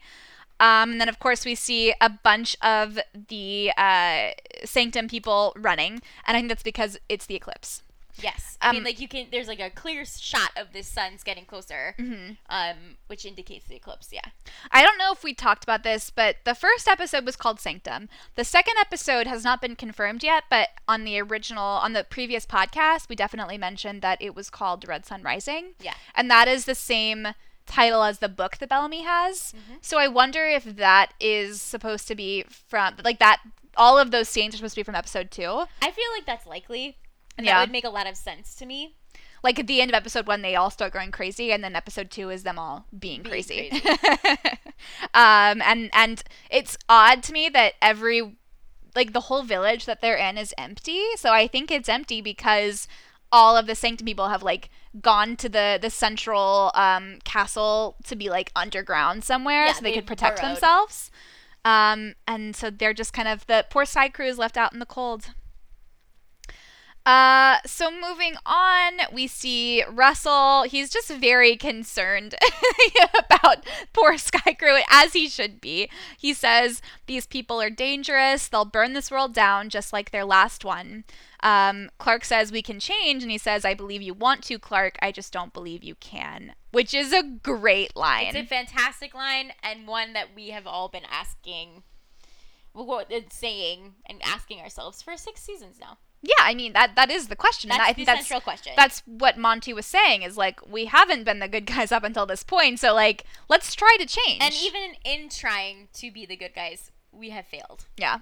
Many times. Many times. It's because it's humanity. But what's interesting to me, and I'm sure that this isn't quite cut correctly, but Russell specifically says, they'll burn this world down just like their last one, but when he's saying that, he's talking to Clark. Like, the person has blonde hair. It looks just like Clark, but he's saying they'll. And Clark is obviously part of the we. So I'm wondering, does he either not consider Clark to be, like, of the same ilk as the rest of them? Or is he maybe talking about the Elegius prisoners, who really were the ones responsible for burning down the last world with, McCreary? Maybe he's talking to her clone. He could be talking to her clone, but I don't feel like he is, because we also see her wearing that same, like, pink dress. Like, we see the pink strip, or the pink, what's the word I'm looking for? Strap, thank you, on her shoulder.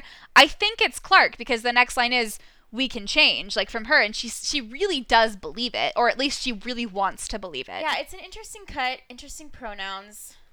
We shall see. Yeah. The only really scene we get with Diyoza, it's really kind of a twofold scene, but Raven wakes up Diyoza, and I don't think she's supposed to, or at least they hadn't told her to. But what I actually think happens is that the eclipse affects the people on the ship as well. Mm-hmm. I think Raven will be up there. People will start going crazy on the ship, and she'll wake up Diyoza, because Diyoza has the fighting experience they need. Yeah, the military experience. Because we do see a picture of Diyoza fighting here, and there's, like, dead or dying people littering the ground. And I really do think, like, Raven was like, we need someone great. Who could that be? I need a commander. I need a captain. Also, it looks like she's still pregnant. Like, when she comes out of her little... it looks like it, but I don't know. I mean, when she pops out of the ground, she definitely still has the baby bump. So I think, unfortunately, it means that Hope is still she's still gestating. Hope is like a 300-year-old fetus. Yep. I was really hoping that your theory was right. And I mean, like, there's still, like, a tiny chance, but I think it seems like Hope is still in gestation. Still preggers. So we do get a scene of Clark fighting someone. I think it's one of the Grounders 2.0. A lot of people have been slowing this down and saying that it looks like Clark is fighting herself, but I have definitely gone through frame by frame, and it's just some, like, rando with, like, this really thick blonde hair. Yeah, similar hair. It's a guy. It is not Clark's clone. I don't think they would give that away in the trailer. I think they'd be very, very careful about that. Or if they are giving it away, it's like they're showing us something that's not actually Clark, you know? Yeah. Bellamy grabs guns at one point, and then we get, of course, Bellamy choking Russell with with Murphy and Clark kind of sitting in the background being like, oh, Bellamy, not again. He always does this. Sorry, Russell. We're trying to break him of this habit. So the question is, when do you think this happens? That's a really good question. I feel like it happens right after the psychosis starts, and Russell hadn't told them about it, and Bellamy is like, you see, it was too good to be true, breaks in, does his Bellamy thing. I disagree. I really feel I like knew you would. I feel like both Bellamy and Clark are very much taking this be the good guys to heart this season, and it just is weird that they would like attack like this so quickly. Yeah. I personally think this is clearly happening in Clark's room, in the room that she's painting in. Yeah. I think this is happening after Clark has left the Sanctum City for whatever reason that is, and then has come back for whatever reason that is. Okay. So maybe Russell was lying to her, or maybe it's something. But I think that I think this is a little bit later in the season when they've learned a bit more about what Sanctum is up to. Going on. Yeah. Okay. I'm into that. I just don't like the idea of Bellamy like choking someone out like upon first meeting, you know? I mean, he did say he was going to be a little bit more like first season Bellamy, which kind of baffles me. I'm not sure how he's going to make the jump from last season's Bellamy to first season's Bellamy. I feel like it's just like a pendulum swing. Yeah. We'll see. I mean, really, any change from last season's Bellamy will be good for me because Yeah. I know again, I do think it was the healthiest Bellamy, but it was definitely the most boring, I was gonna say dumbest Bellamy. the least dramatic. The least interesting. Yeah. And also, like, just not as insightful. Like, he was making stupid decisions. Cannot. I know. We see an image that's also baffling to me, and it's of Clark covered in Nightblood, or what I'm assuming is Nightblood. It's like black splashes. Yeah. She's wearing that blue dress that we saw a little bit earlier on, and she's holding someone's face who's also wearing a blue dress. I'm inclined to think this is Maddie. I agree. And the height makes it, and the hair makes it look like Maddie. But also, her face, Clark's face in this is a little odd. It could just be the editing choices, because they're doing this in like in between two action scenes, so it looks a little bit more sinister. But no, I also, her face looks scary. Yeah, I mean, like, again, if it's in a different context, we might feel differently about it. But just the fact that she's covered in blood and holding Maddie's face in this really weird way. I don't know. It made it seem like she's about to, like, snap her neck. It does. I'm not 100% certain it is Maddie, but again, I'm also not 100% certain it's Clark. That's what I was gonna say. I feel like this could definitely be Shadow clone Clark. I think it's more likely that it's like a drugged or hallucination from Clark. Maybe. Because, like, there's been some sort of accident because there's blood. So I'm not sure what that is. Maybe this is after she finds Maddie being tortured or being experimented on in whatever way. And that's why she has blood. I don't know. But I'm curious to find out. I'm deeply suspicious of this. Yeah. Octavia's getting her butt kicked. Again. Murphy's kicking open the door of this house and is like, first and only comedic moment in the entire trailer. Oh, look, this one's open. Good. Oh, look, this one's open. But yeah, we're really kind of heading toward the end of this. There's not a lot left. There's Clark running through the Allegius ship. Is that going to be an actual scene? Is that a hallucination? Yeah. The bigger question is, Clark at one point says, if I could go back, I'd do things differently, but I can't. None of us can. And that is interposed with a vision of her in Mount Weather when she wakes up at the end of season 1. Yep. In her cell, and she has like the broken glass of her window. But what's really interesting is that her hair is season 1 hair and not season 2 hair. Well, her hair, actually, I think is season 4 hair. It's season 1. She's definitely not wearing what she wore waking up. That and her hair is different. So her hair might be season 1. Her outfit is not season 1. No, her outfit is not. But her outfit is not season 2 either, or at least it's not what she was wearing when she woke up there. Her makeup and her hair are season 1. So I guess, which is all just to say that time is irrelevant in these hallucinations, and I think it's an amalgamation of all of her experiences coming into play. Yeah, and I think again what Clark chooses to look like, even if it's like a subconscious level, means something. It's a very interesting choice. This is I'm assuming not time travel. I think we can all agree this is not time travel. This is some sort of hallucination. Yes. And I'm wondering if this is like an experiment that Russell kind of puts them to the test of like, if you could do things differently, could you? And then he puts them in these situations and like makes them choose again. Oh, maybe. I actually was thinking that the hallucinations were tied to the Red Sun psychosis.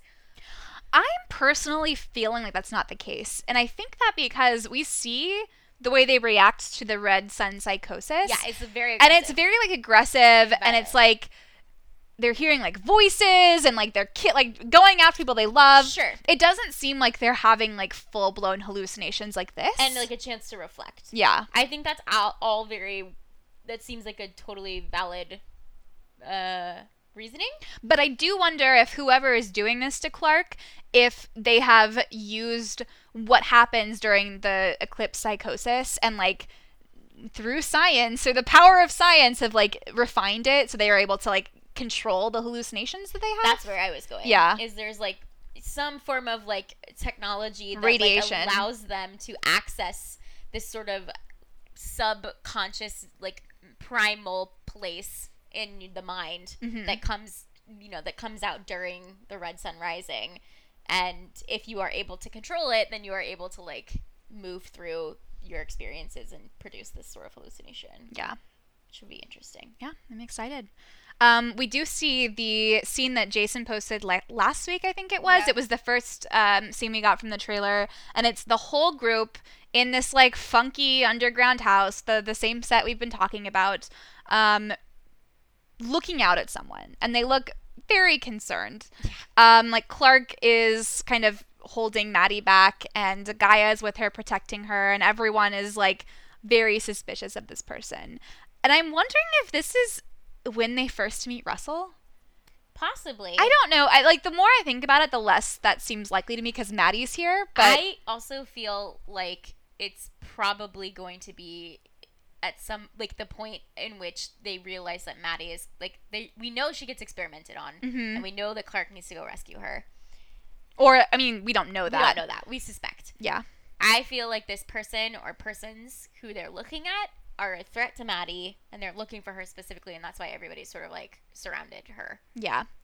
And I hope it's not Russell because I want to like Russell. I really do, you know? We'll see. Murphy at one point says, I saw something. I'm pretty sure I'm going to hell. And this dream image we get of him, he's tied to a stake. Yep. And he's holding his own burning torch. Which is a very, very fascinating parallel or like jump into Murphy's mind here. Like he really is killing himself in this scene, or like he is the cause of his own demise. Yeah. And he's aware of it. Yeah. I mean, like, yeah, that's definitely it. I wonder, is this something like what Clark went through with these hallucinations? Is this a dream he has? Like, what do you think this is? I also think this is a hallucination. Like from the original Red Sun hallucination? No. I mean, I think of the same induced hallucination place that Clark also went through. I mean, maybe the reason that they all have to leave but Clark is because Clark's the only one who passes the test that Russell gives them. I don't think she'd stay, though. But she might if she thinks that she might be able to talk their way into the society, you know? Clark is very persuasive. That's true. I mean, like, I don't know, but I do like the idea that they are faced with these tests that they have to pass. There's, again, creepy Bill Cadigan and Maddie, and they're playing chess, which is odd. So weird. But fascinating. Like, one of the chess pieces is definitely the Polis Tower. Mm-hmm. So I'm wondering if he's kind of telling her the story of how the commanders came to be and how the Grounder community came to be. And I was also wondering, is this like a thing where she's like inside of her own mind, or is this also an induced hallucination like Clark and Murphy went through? I feel like this is inside her own mind. I feel like this is how the commanders interact with other old commanders. I agree completely. I just didn't know if this was maybe prompted or like, I don't know. I think it's a dream. I think it's a dream that she has. Okay. Because I think that's how they tend to communicate. She'll like either see visions of them outside of her sleeping hours, or she'll like actually talk to them in her sleep. And like I like the fact that he's like visiting her in her sleep. Yeah, it's really creepy. What's even creepier is her getting experimented on. Yeah. Yeah. It's not bad. loving that. Well, they're also injecting something into her, and I'm pretty sure it's not like in regard to her nightblood.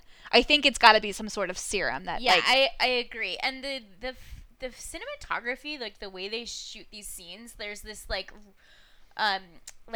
highlight quality to them, like VHS, like the tape has run out like Oh yeah. highlighting, They're smudging. blurring. There's Yeah. like smudging happening here.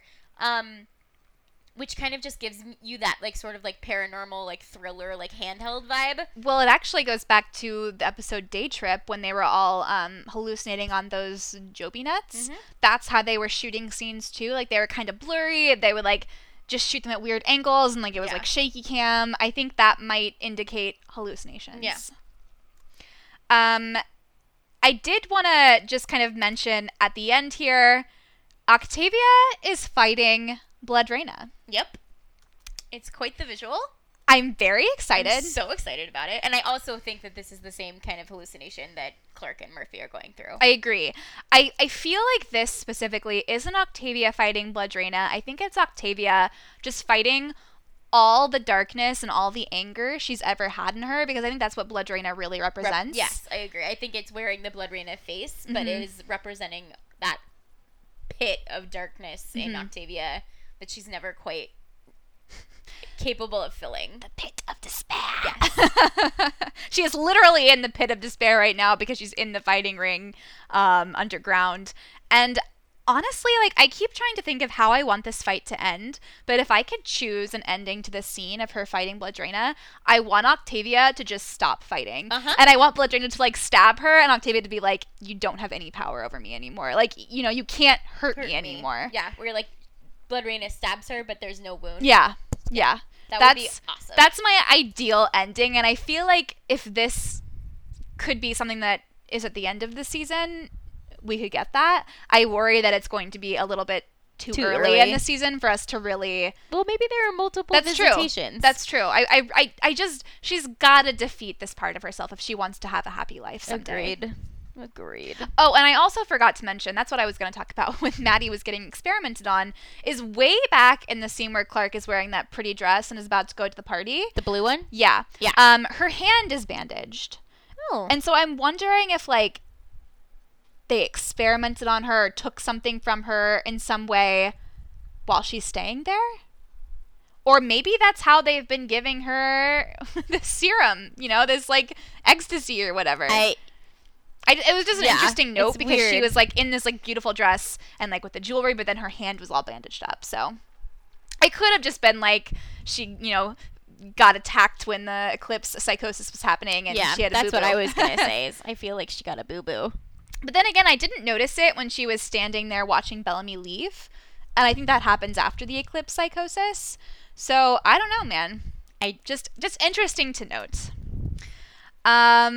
But again, yeah, nearing the end here, Octavia's fighting herself, and then we get Russell saying, "Welcome to Sanctum." And he's also in that room with the blue honeycomb statue. I wonder if this is actually in the first episode, at the very end of this episode. I think it is. I think they might have already started to kind of undergo some psychosis issues, and then they meet Russell, and they're like, what the hell is going on? Yeah, I agree. So yeah, guys, that's the trailer. Yeah, it's a lot. We got a lot of juicy things in this trailer. It looks great. I'm super excited. I'm feeling very good about this season and very refreshed. Yeah, I also, it's very different. Like, just the tone, the vibe, just like it feels energy. so new. I mean, I sound so stupid when I'm like the energy, but like the literal and metaphorical energy, and just the lighting. It just feels lighter. I just like, oh, guys, I'm so ready. I'm so ready for this new season. And I also heard someone talking about I don't remember who it was, one of the actors, that the main vibe of this season is hope. And it's a very hopeful season. So I genuinely feel like we're going to reach a point at the end of this season where it's like, we can be the good guys. Like, we can do it. Like, you know, we've seen every season that they fail and they fail and they fail. And even at the end of last season where Maddie decides not to kill all of the Allegius prisoners, they still blow up the planet, you know? So, like, can we get to a point where our heroes actually are able to win? Like, they are able to find the third option that doesn't hurt anyone. Yes. And are comfortable in those choices. Yeah. And it doesn't feel like they're compromising something in themselves. And are they also able to forgive themselves for the baggage that they're carrying and find a way to move on and to be at peace? And each other. I mean, they all... Definitely each other. I mean, equally important. But yeah, okay, so that was our trailer analysis. Yeah. Whew. Thanks for sticking with us through all of that. We should say our schedule is going to be a little bit bumpy for podcasting in May, but we're going to do our best to get you guys podcasts on time. 1 or 2 will probably be late from the earlier on season.